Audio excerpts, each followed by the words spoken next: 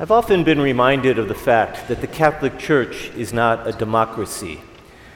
We don't vote for our priests, we don't vote for our bishops. The Pope is, quote, elected by a small number of cardinals, but we don't vote for him either. The Catholic Church is not a democracy.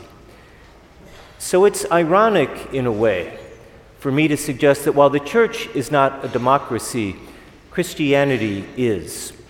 We don't elect our bishop, we don't elect our priests, but we do elect our God. Here's what I mean. On this feast of Christ the King, it's easy to think about Jesus as king, as somebody who just is sort of there, and we're born into that kingdom. Our bulletin proclaims it, right? Hope none of you are looking at it now, but after Mass, when your attention has waned and you get that bulletin, it's a king. And rightly so. Probably Jesus is depicted that way as much as any other way. But at the end of the day, we elect our God. And I'd like to suggest that Election Day looks like that scene I just read from the Gospel. Election Day is when Jesus is there on the cross and the electors are on either side of him. We elect our God, because our King does not force his kingship down our throats. And it's easy to forget that, I think, at times. Because the King that we receive is just that. It's the King we decide to receive. Who God is for us is just that. It's the God that we decide to take on. And I get it. God is who God is, regardless of what we think. But the beauty, I think, and the challenge at the same time of Christianity is that we decide who he's going to be for us. So when I say that's Election Day, I mean it.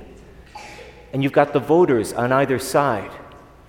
On the one side, the challenge. If you are who people say that you are, then this is what you should do. Because that's what we do as electors, right?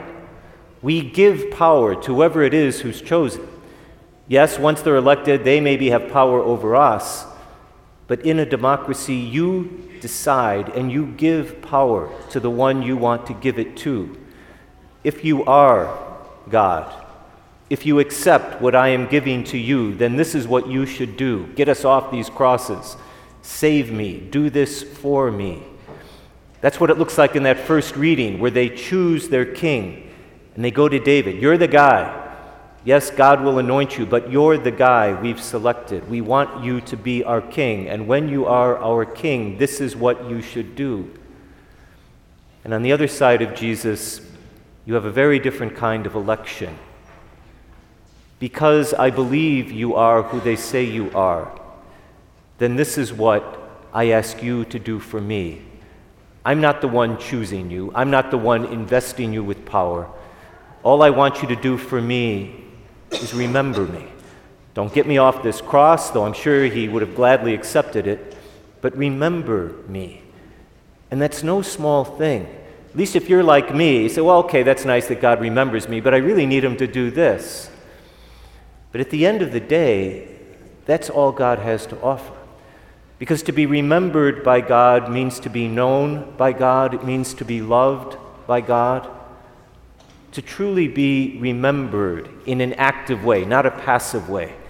Not a way like every now and then out of the mist a name sort of comes back to you and then that person crosses your mind and then maybe they drift out again. To be continually remembered, to be continually loved, that's everything. That's what unconditional love looks like. And maybe we wish that this king would take us off our cross, but for whatever reason, that's not the way God operates. But to be remembered by God is not a consolation prize. It's not just something that's sort of nice when we don't get what we really wish we would get. So at least God does love us and remember us. And so maybe just an invitation for ourselves to let this be our own election week. And just to ask, where am I most vulnerable? Where is my cross? And it doesn't have to be big and dramatic. Maybe for some people in a room this size, maybe some people really are there on their cross, really are facing some terminal decisions. For most of us, we're probably not right there, but every one of us has a reason to say, Lord, do you remember me? I want you to remember me. Because it's precisely where we feel vulnerable, where we feel our relationships are fragile, where maybe we actually feel the hatred or the rejection of another. We know what it feels like to not be remembered, to be isolated, to be alone. This is that time of year where families come back together, back from school, back from wherever they live with their own families and people coming together for maybe just a few days. What a beautiful thing to remember and be remembered, as if it were the first time, when that person first came into our lives. And we drop the ball on that as human beings, but God never does. And so just a little spiritual exercise.